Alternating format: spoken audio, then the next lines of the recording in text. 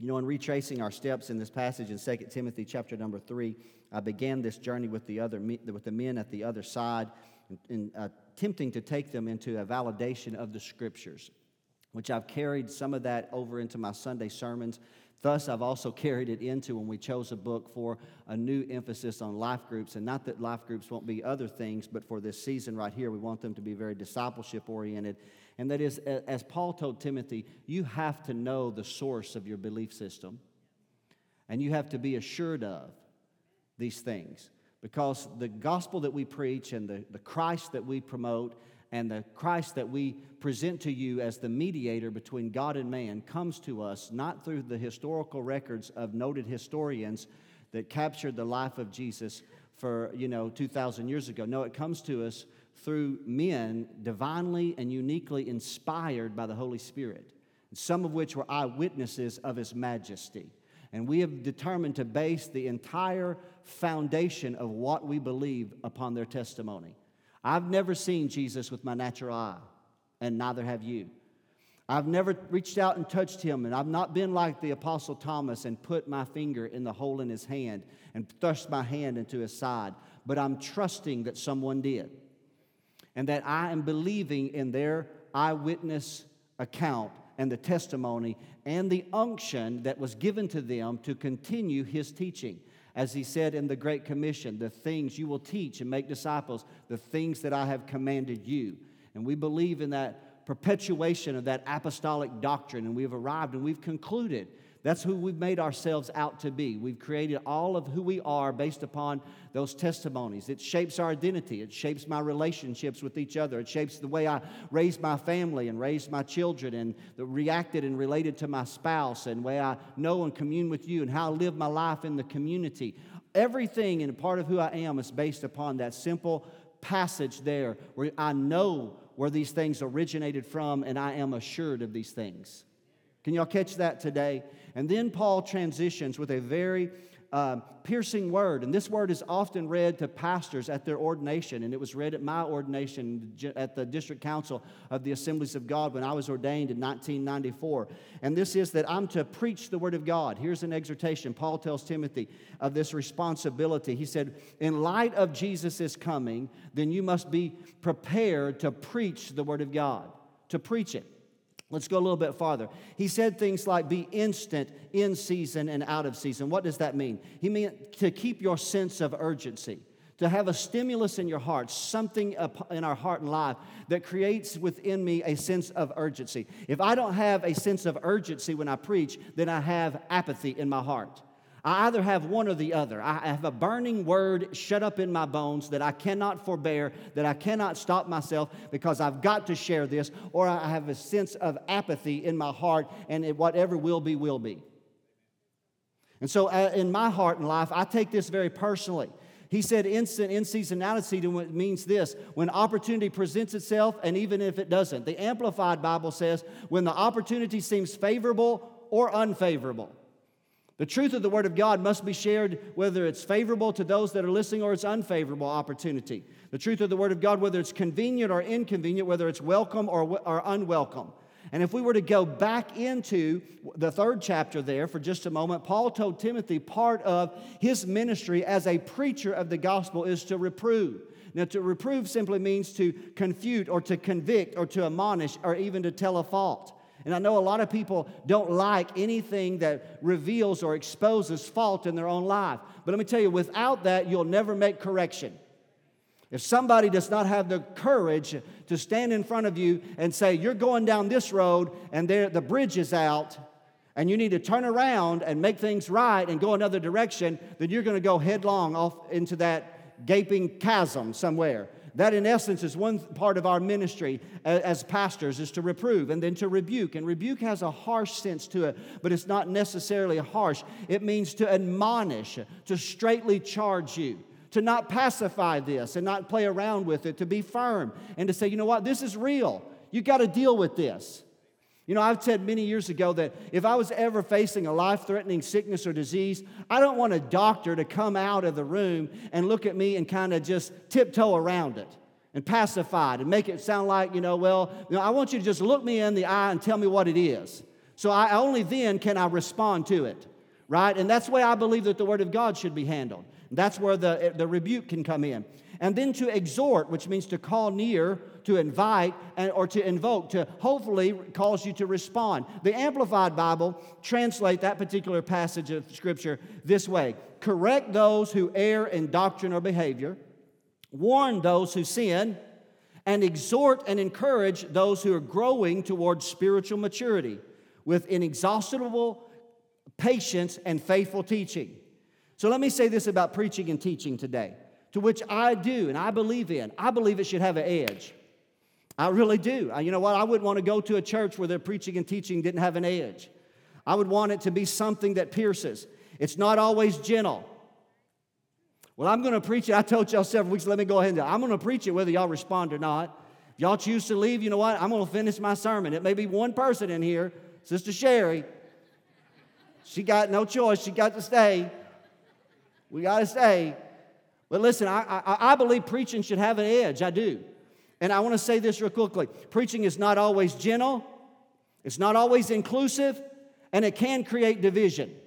Because the Word of God is sharper than a two-edged sword.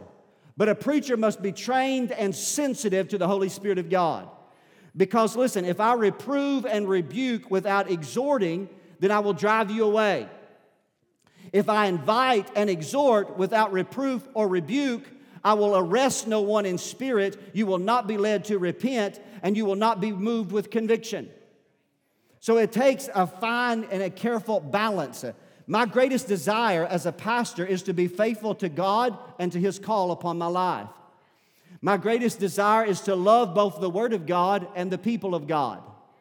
Right? And I understand that if I mishandle the Word of God and misapply it, though my motive may be pure, I can hurt and harm you without helping and healing you. And so it takes a unique and delicate balance of skill to be able to rightly divide the Word of God, to rightly exercise this sword of the Spirit. And so Paul gives a warning to Timothy, and note this in the 3rd verse. He says, a time will come. He didn't say might come. He didn't say it's possible. Paul warned of a time that will come, that he said when people would not endure sound doctrine. Let me tell you exactly where we are in these United States of America, in the Western church, Christendom they call it. In the church in America today, as a whole, as a collective whole, if you take all denominations, Protestant denominations, and put us together all the way spanning the many types of denominations, as a whole, I would be able to step back and say that we're not enduring sound doctrine. That's my personal opinion. The Amplified Bible says they will not tolerate sound doctrine and accurate instruction that challenges them with the Word of God and the truth of the Word of God. In our culture today, there are churches and men and women that are worshiping under the banner of Christ that will not tolerate the truth of Scripture that reproves unholy and unrighteous living. They will not tolerate the truth of Scripture about the sanctity of human life. Let me go a little bit farther. That there are those that are worshiping with crosses around their necks and with banners outside and with signs flashing and billboards that will not tolerate the truth of Scripture that openly addresses homosexuality or adultery or fornication as sin. Right? Let's go a little bit farther. That will also not tolerate the Scripture that teaches a distinction in the sexes. I'm just being real cultural in here today. Let me just go ahead and go out there today. There is a distinction. If by looking in the mirror, you've not been convinced that there is a distinction in the sexes, let me help you here today. God said this, the head of every man is Christ, the head of woman is the man, and the head of Christ is God. It's pretty simple. Right there, you can dialogue it all you want to. But yes, I'm going to tell you this, I'm a sexist. Yes, I'm a sexist today. For I believe that God put it in my heart as a husband to love my wife and to love her and to show her the love of Christ and to consider that he that found a wife has found a good thing and I obtain favor of God. And I'm to love her and lead her and protect her. And however you work out the working situation in your home, that's between the spouses. But there's a distinction in the roles that we play as husbands and wives and as fathers and mothers. And it's a careful unity and balance of recognizing the defined roles in the Word of God. And if that calls me and that proves that that's what's going to brand me as sexist, then I'm sorry, I will accept that I'm a sexist today. That's according to that particular cultural stand. So here's where we're at today. Men and women want us to teach them, but don't teach us about righteousness, faith, and true love. You say, well, Pastor, I hear a lot about, well, we love and all this love, and we got this almost like hippie love of the 60s that has just jumped forward into the church today. Let me tell you what true love is. Here's what, go to first, you don't turn there, read it on your own time later, but 1 Corinthians 13, the love chapter, the agape chapter in the King James. Here's what the true love of God in your heart will not do. It says it will not rejoice in iniquity. I will celebrate you. I will celebrate you as an individual. I can weep with you, and I can pray with you, and I can laugh, and I can rejoice. But I will not get down in the pig pen with you and celebrate the sin that's in your life. I will not. I will celebrate that there was a cross, there was a Savior, blood was shed, the power of His grace is sufficient, and He's come to deliver you from that sin. And so true love does not celebrate iniquity. The Bible says plainly, true love rejoices in the truth. It rejoices in the truth. In our culture today, within the context of the church, we have folks that want to be taught about the true. They want to be taught about God, but they don't want to be taught to the degree that they are to conform their life to His will. We want to conform God to our expectations. People will have, listen to this, I wrote it this way. He said they simply say, don't teach me about the true nature of God, especially His judgment and His wrath. Don't tell me about hell, only tell me about heaven. Paul said, I didn't write this. Paul did. Look what he said. He said, people will have itching ears. Have you ever had just an itch in your ear and you just can't get that thing scratched? And you just, oh my gosh. And I have a little bit of dry skin in my ears, and I have to put a little bit of medication. I know I drive Sister Sherry. There's probably times that she's just wanted to just scream because I'm just agitating and aggravated and everything. Paul said that will happen in the church. And people, listen, people want something tickled or scratched. They desire something pleasant to their ears. Paul said they desire something that appeases them in their lust. And so what are they going to do? They want to be taught, but they don't want to be taught by somebody who's going to teach them the truth. So they're going to get people, and they're going to put them in ecclesiastical clothing, and they're going to put a sign, on their office, and they're going to call them pastor or teacher. And in doing so, they want them to teach them things that appease them. And so they have selective hearing, if you will. And so Paul said this, they will heap to themselves teachers. And when I wrote it this way, men and women that are deceived, confused, and willing to pacify and facilitate ungodliness and unholiness, willing to bless unholy and unlawful unions. Here's what they are willing to refute the truth of Scripture while they preserve and promote doctrinal error and heresy. Paul said people will turn away from the truth. They will turn away from the truth and they will turn to fables. They will quickly leave churches that hold to a standard of truth.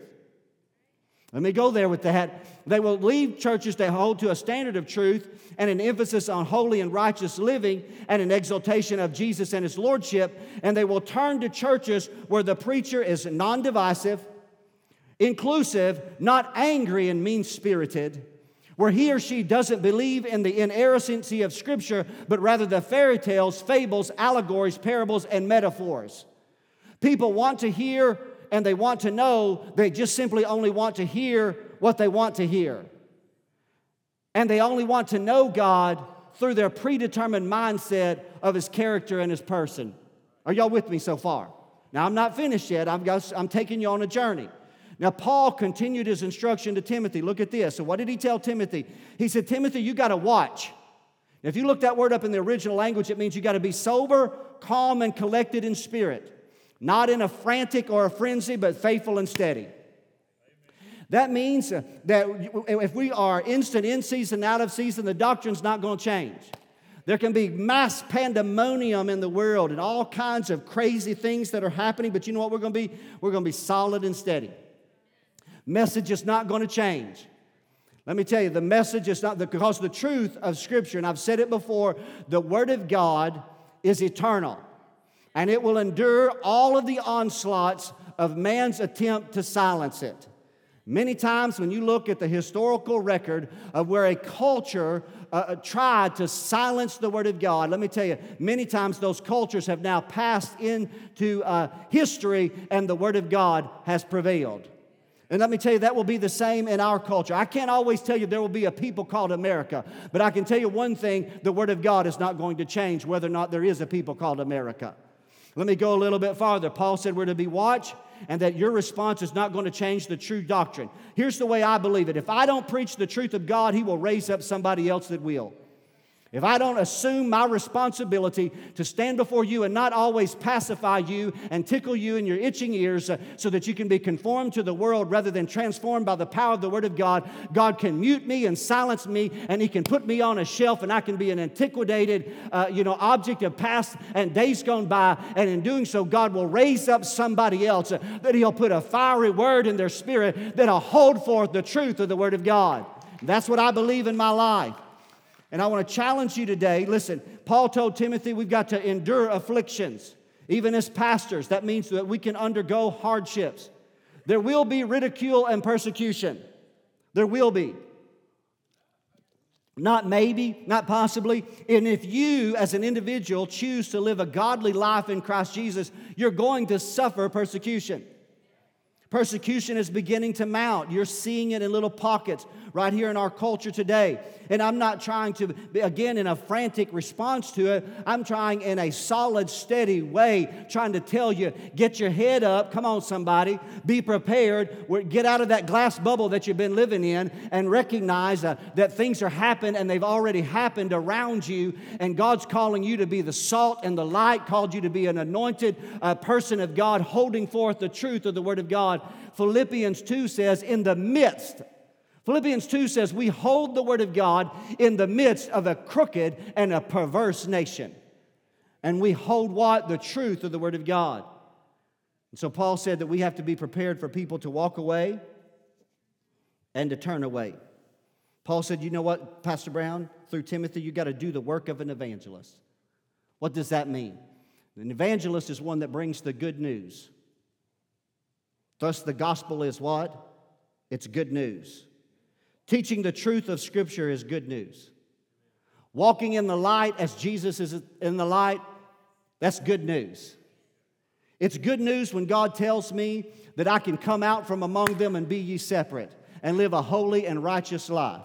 It's good news when I tell you Titus 3 said this right here, that teaching us the grace of God has appeared to all mankind, teaching us to deny ungodliness and worldly lust and to live soberly, righteously, and godly in this present age. That's good news.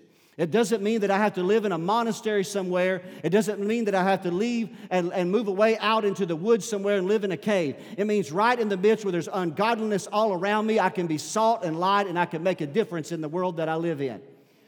I can have the fragrance of Christ upon me every day, and so can you. I can have an anointing upon my life, and so can you. I can shine the light into the darkness, and the darkness will in no wise, if we were to turn out all the light in this building, and we were to block off every entrance until it was totally black in here, just one little candlestick, the Bible says that the darkness cannot put it out.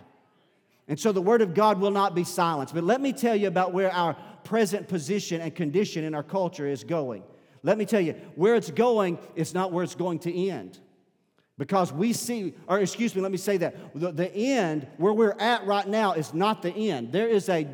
I believe, in my heart of hearts, there is a demonic conspiracy. You say, oh my gosh, Pastor Brown's been watching certain videos. No. A demonic conspiracy to so alter the church to 2 generations from now, we would not only have modified the gospel, we will have replaced the gospel. See, it's not been replaced right now, Gail, but it's being modified. But the end result is that the modification will lead one day to an entire replacement of what you and I hold to be the true gospel of Jesus Christ. Let me give you an example to show you what I mean as a conspiracy or a satanic scheme. I've noticed in the Word of God that there's a pattern, and if you'll look at it, I'll show it to you today. I want you to see this with me. Are y'all out there in radio land today? Pastor Brown, this is good news. Yes, it is good news. This is the gospel. The gospel is the only thing that can penetrate into the darkness. The true light of the gospel and the power of the Word of God. Let me give you an example of this. In the days of ancient Israel, and I'm going to show you a passage in a moment, but I'm going to take you through a little historical narrative for a moment. If you were to study the Old Covenant in the days of ancient Israel, Paul told us in 1 Corinthians 10 the things that happened to Israel were written for our admonition, upon whom the ends of this world have come. Romans 15:4 says these things were written for our learning, that we through patience and comfort of the Scriptures we might have hope. So we look back through the lens of the Old Testament and we see picture images of sometimes what might come to pass during our time frame. And at the height of apostasy, we're not at the height of the potential apostasy that could take place in our country and in the church as of yet. The height of apostasy for Israel during their thousands of years, whether 2,000 years or 1,500 years, however long it was, when they had kings ruling on the throne of Israel, was during that of Ahab and Jezebel. That was at the height because Ahab and Jezebel had a purposed intention of not only modifying worship, but of replacing worship. Out with Yahweh God, the historic God of ancient Israel, in with Baal worship. So if you read that, and Jezebel was the driving force behind it. She had been brought up, her father was the king/priest of a city called Sidon in northern, what we would call Lebanon today, or northern Israel, north of Israel. And so she was raised as a priestess in Baal worship or Ashtoreth worship. And she was almost successful if it had not been for the prophet Elijah. But even the prophet Elijah felt her intimidation. A prophet that was bold and strong got one message from the queen, and he ran out of fear for his own life, sat down under a juniper tree, and wished to die. Altars for Baal had been built. A grove had been erected. Pastor, what's a grove? It's a stand of trees that are shaped like a male penis to invoke celestial attractions and sensuality to Baal and Ashtoreth. Jezebel had cut off every prophet of God that she could get her hands on. She killed him, cut him off from the land of the living. Somebody hid 100 prophets in a cave and fed them with bread and water. And even Elijah didn't even know about some of that. And Elijah said, I'm the only one left. Now, he wasn't the only one left. God had preserved a remnant of believers. But if it wasn't for that fateful showdown on Mount Carmel, the true worship of Yahweh might have been lost to antiquity. But here's the question I have. How was Jezebel so successful? Listen to this very carefully. If you do so, if you don't catch this, you're going to miss this. This might be the culmination of my series of messages about the validity and the sanctity of Scripture. Because a progressive decline had begun to take place several years earlier. Because it didn't happen overnight. There wasn't an out with the old and in with the new overnight. There was a modification of the old systematically that allowed for a moment when they could flush out the old and bring in the new. Ahab was the seventh king in the divided kingdom of Israel. And he began his reign in 870 BC. But there were events that had taken place in the 920s, so somewhere in there, that were set in motion for that great apostasy 50 years later. Let me take you through history for just a moment. Are y'all with me out there? Right, now listen, I can't apologize for this. This is the truth of the Word of God. And I say, well, I know, Pastor, you're talking about history, things like that. I'm talking about biblical history that's been captured by a prophetic pen that you and I are to look at it so that we can see it, so we can be aware, and we won't be caught off guard about the changes that are happening around us. And I know there are churches that don't get into this type of preaching. And I know there are pastors and teachers that think that my style of preaching and teaching and the doctrine that I choose is antiquated. You know why that is? I'll just tell you. It's not because they're being contemporary. It's because they're being deceived. I'll just go out there. It's because they're being deceived, because they're modifying the truth of the gospel to make it more convenient for the people. And I've noticed in the Word of God, I see no place for the modification of the Word of God. It's not that the gospel's going to be modified for me. I'm going to have to modify my life to fit God's expectation for my life. And so in this passage of Scripture here, let me tell you when that was. Solomon, everybody is familiar with Solomon, correct? Solomon was the wisest of kings. He had a supernatural wisdom that God gave him. He was the son of David. He was the third in the lineage of kings. The kingdom was united. It was expanded. God had blessed Solomon. But towards the end of his life, the Bible plainly tells us in the biblical narrative that he was led into idolatry. Solomon made a tragic mistake and he married 699 wives too many. That meant there were 700. And so he married 699 too many. And many of them came from pagan backgrounds. And so Solomon, in order to appease his wife or wives, began to erect temples to their idols in Israel. Now, he didn't change necessarily his worship, but he facilitated the other worship. And so when Solomon died, his son Rehoboam has become the king. And there was a potential for something possibly good through Rehoboam.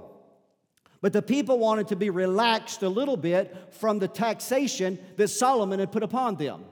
So they gained a leader by the name of Jeroboam. Now, Jeroboam, the Bible says plainly, was a mighty man of valor. And God had even prophetically spoken into his life that he potentially might even gain the kingdom one day. And God had even promised to bless his life if he would walk faithfully before him. So he led the coalition to go to Rehoboam and said, we want to follow you, but you got to draw back on the taxation. It's so hard. And so Rehoboam said, give me 3 days to think about it. And so Rehoboam first talked to all of what we would call the greatest generation. He talked to the older folk. And he said, well, tell me what you think. And the older folks said, listen, he said, if you'll show kindness to this people, he said, this people will follow you anywhere. And so he said, well, I don't know if I really feel that. So then he called his millennial buddies. I'm going to just step out there. So he called, the Bible says, those that he was raised up amongst, his peers. And what did they say? He said, you tell them this. You tell them you thought Solomon's hand was strong. He said, our little finger will be stronger than all of Solomon's hand. And so he chose to follow. And he told them what his contemporaries told him on that third day. And when they did, the kingdom fragmented. And 10 nations followed Jeroboam. And 2, the southern kingdom with the temple, stayed with Rehoboam. And in the temple was the worship of Yahweh. So Jeroboam found himself in a plight. Let's go there to close the message. Are you with me out there in Radio Land? Man, I feel Jesus. I don't know if you'll get this on TBN or God TV, but you're getting it right here at First Assembly of God. Let's go there. Let's go real quickly to a passage in 2 Kings chapter number 12. And let's look at this for just a moment in closing. Are y'all with me? There's an expected end. Stay with me in this. I believe God has put this on my heart to share with you as a fellowship and to hopefully create a mindset in us. As Paul told Timothy, he said, Timothy, you've got to be aware of these things. You've got to be sober to these things. So in 1 Kings chapter number 12, 1 Kings chapter number 12, I apologize. We'll pick up this story in the 26th verse. And here's what Jeroboam said. Now remember, Jeroboam is now, in essence, the coronated king of the 10 northern tribes. The 10 northern tribes of Israel, small landmass. The 2 southern tribes, Judah and Benjamin, have remained with Rehoboam, and that's where Jerusalem is. And so Jeroboam is thinking about his kingdom and how he can maintain the control of his kingdom. And here's what he said. He said, now shall the kingdom return to the house of David. Because if this people go up to do sacrifice in the house of the Lord at Jerusalem, then shall the heart of this people turn again unto the Lord. Even unto Rehoboam, of their Lord, not the Lord Jehovah, but unto their Lord, Rehoboam, the king of Judah. And they shall kill me, and they will go again to Rehoboam, king of Judah. So look what he did. So in essence what he said, I've got to do something to keep them. What he's saying, if they make their annual pilgrimages down to Jerusalem, something's going to confront them and something's going to convict them. What is it? He said, and this is, I'm probably getting ahead of myself, in the temple at Jerusalem would be a priesthood of the sons of Aaron that had an anointing upon their life. And the sons of Aaron would be those that were set apart by God, consecrated by God, and empowered by God to preach the truth of the Word of God. They were to help the people offer sacrifice. They were to look in the brazen laver. They were to go into the holy place, and they were to eat the shewbread, and they were to have their souls illuminated by the light of the candlestick, and they were to fill the holy place with the fragrance of incense. And they were to come out of the holy place with a word in their heart and teach the people. And Jeroboam knew that if the people went on a regular basis to the house of God, that he would eventually lose control of his kingdom, because the people would repent, because the truth would convict them, and they would repent before God. And so Jeroboam knew, though, that he couldn't replace the worship of Yahweh, but if he modified it. If he modified it. Know what he did. Look what he did real quickly. Jeroboam made 2 calves of gold. And you said, Pastor Brown, well, that's a replacement. No, it's not. If you will look deeply into this passage of Scripture, that calf of gold, look what he said. He said, there's 2 calves of gold, and here's what he said. It's too much for you to go up to Jerusalem. For behold your gods, O Israel, which brought thee up out of the land of Egypt. He quoted the exact words of Aaron. The day that Moses was on Mount Sinai receiving the law of commandments, and the people wanted a God and they wanted somebody to speak to them, Moses was gone away, and so they conspired against Aaron, and Aaron put their gold in a fire, and out came a golden calf. Anybody remember that? And the Bible says that he said to Israel, "Hear, O Israel, is thy God that brought thee out of the land of Egypt." And Aaron wasn't going to replace the worship of Yahweh. He was going to use the golden calf in the worship of Yahweh, because Aaron said, we'll have a feast to Jehovah. So Jeroboam reached back into antiquity, and he caught a moment of idolatry and apostasy, and he brought it forth in his generation, and he erected it where? Notice this real quickly, 2 strategic places. One, Dan, the northernmost part of the nation. And the next was what? Bethel. What does Bethel mean? The house of God. And so what he said was, and then look what he did. Read it on down further. The sake of time, I won't go into it, or I won't read it, but he said this real quickly. He took the lowest of the people.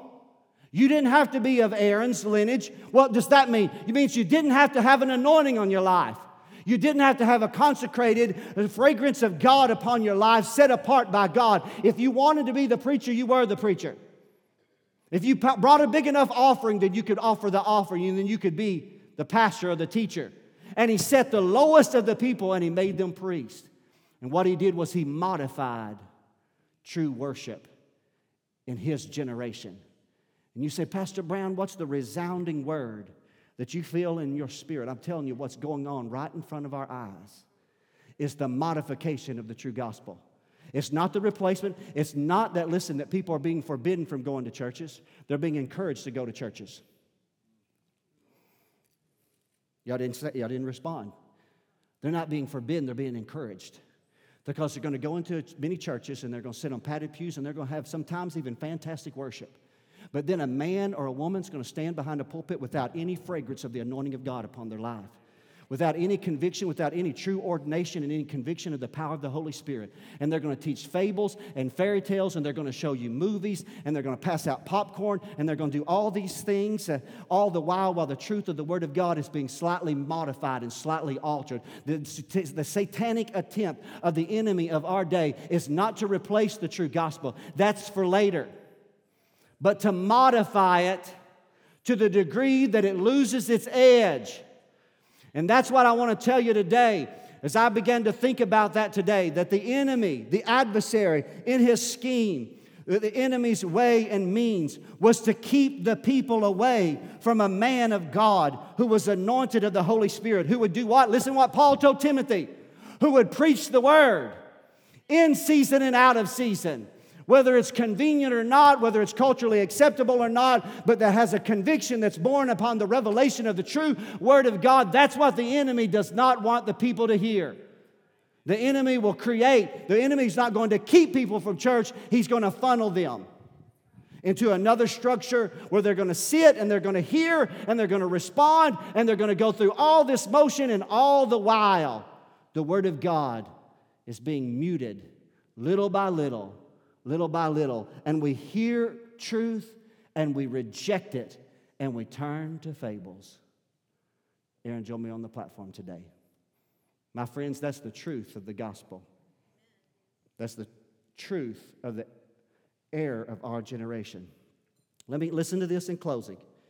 This degeneration of biblical truth intently and progressively led to 58 years later, there was a near extinction of anointed prophets, and the true worship of God in the northern kingdom was almost lost because of a progressive decline, keeping people from hearing the truth of the Word of God. I don't know about you, that moves me. It does. I don't believe church is always about feel-good, pacification. I believe that the truth of the Word of God pierces our soul, causes us to examine ourselves, not causes us to be arrogant or judgmental, but causes us to say, God, work in my heart, but also to help me help somebody and point them to true repentance and find a place of connection. Many of the true priests and prophets migrated to the southern kingdom. Here's my conviction. Paul told Timothy, does this make sense to y'all now? Paul told Timothy, from a child you've known the Holy Scriptures. They're able to make you wise unto salvation through faith which is in Christ Jesus. All Scripture is given by inspiration of God. It's profitable. It's profitable for reproof, for correction, for instruction in righteousness, that the man of God may be perfect, thoroughly furnished unto every good work. I charge thee, Timothy, by the appearing of our Lord Jesus Christ, by a soon and sudden appearing, when he will judge the quick and the dead, that you do what? That you preach the word. That you preach the word how and when? In season and out of season. When it's convenient, you preach it, and when it's inconvenient. When it's culturally acceptable, you preach it. And when it's culturally unacceptable, you preach it. When you preach it and everybody receives it, and you preach it when everybody rejects it. Because the exhortation to us as men of God is to preach the Word of God. And let me tell you today, church family, I'm telling you, I'm grieved. I grieve in my spirit. I grieve in my spirit because there are many that worship in churches blindly, and they would hear a sermon like mine that I just preached in your ears today, and they would call me homophobic. They would call me mean-spirited. They would call me divisive. They would call me a religious right-winger. They would call me a religious heretic. They would say I'm ignorant because I'm not accommodating and I'm not inclusive. And all these things, that's the label that would be given to a message just like what you heard right here in this room today. But that's why you got to know what you believe. And you got to encourage people. I don't believe all is lost. I don't believe all is lost in any capacity. But I'm telling you, if many times people that are pastoring even other churches, and I'm not trying to put us up on a pedestal, and I'm not trying to say we're right and everybody's wrong. I'm not trying to say that. But I am trying to say this. I have a strong enough conviction by the Word of God to be able to say the gospel that we preach here at First Assembly is not a modified gospel. I have a strong enough conviction in my spirit today to tell you that we're not going to alter the gospel for you or for CNN or for the next president or for the next Congress. We're going to preach the truth of the Word of God. And we're going to expect us to respond to it. You know what we've got to do, church family? We've got to pray for churches and our church as well. I'm telling you, there are some churches that today, man, they could have revival. Right in the if their preacher got up off of his little stool that he was sitting on and the coffee that he was drinking, his latte that he was drinking while he's preaching, and if he got up and said, the Spirit of God fell on my heart when I worshiped last night, and I got a word, and it didn't come from headquarters, and it didn't come from our center church and our other pastor that mailed it in. I didn't get it in the mail, and I didn't get it in email. I got it in email because I laid myself before God, and God put a word in my heart. I'm telling you, a revival would reverberate throughout those churches. And I want to say this to you today. You don't know how privileged that you are in the eyes of God to be able to come to a fellowship every day, every week, and have men of God and women of God hold before you the truth of the Word of God and speak it to you uncompromising and with clear conviction and say, we're not going to whitewash it for anybody. It is the Word of God. It's the only thing that will produce lasting change in your life. Did you know one day Jesus said this? As I close completely and entirely. Jesus said this to his disciples. It was a hard saying. It was really hard. Matter of fact, it offended the Pharisees and scribes bad. Because he said, your fathers had manna in the wilderness, and they ate it and are dead. But if you'll eat my body and drink my blood, you'll live forever. Man, they couldn't understand that. That freaked them out. And they turned, and many of them walked away. And you know what Jesus did? He looked at those 12. He said, does this offend you? Does this offend you? And if their response had been, yeah, Lord, he would have said, are you too going to go away? And he actually did a few verses later. He said, will you too go away? And Peter said, Lord, you're the only one that have the words of life. We're staying with you. You know what? I want to be numbered with a group of people that say, God, I'm going to stay with the truth of Scripture. I'm not telling you we're not going to have life groups at times where it's built around fellowship and you're going to jump on motorcycles and drive. Those are great things. Or you're going to go climb mountains together. Those are great things. But for this first segment right here, in this winter months, we thought what a powerful time to have you go through a study that would show you about the divine origin of Scripture and to get you rooted and grounded in the Word of God, studying the Word together, building your fellowship with each other based upon a common conviction of the Word of God. I believe it will produce a fruit in you that will produce a change in you that will cause you to be like Timothy. What does that mean? Right there, sober. Get your eyes open. Don't be led into the deceitfulness of the generation which we live in. Because I started in that 13th verse and I almost omitted it in my closing words. He said, evil men and seducers shall do what? Wax, King James English, grow worse and worse. Doing what? Deceiving and being deceived. But you got to know what you believe, and you got to be assured of these things.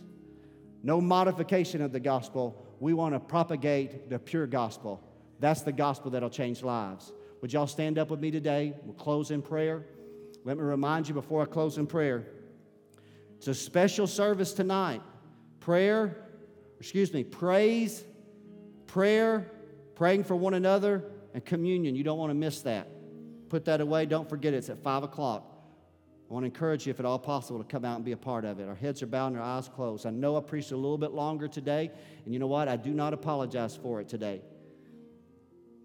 Surely you could give me 45 minutes of your time to preach the truths of the Word of God. Surely that's more important than an NFL ball game or slipping out to lunch. Surely this little segment of your life, surely you put greater value on this time where an anointed man or woman of God preaches to you the truth of the Word of God more than those things that appeal to your flesh.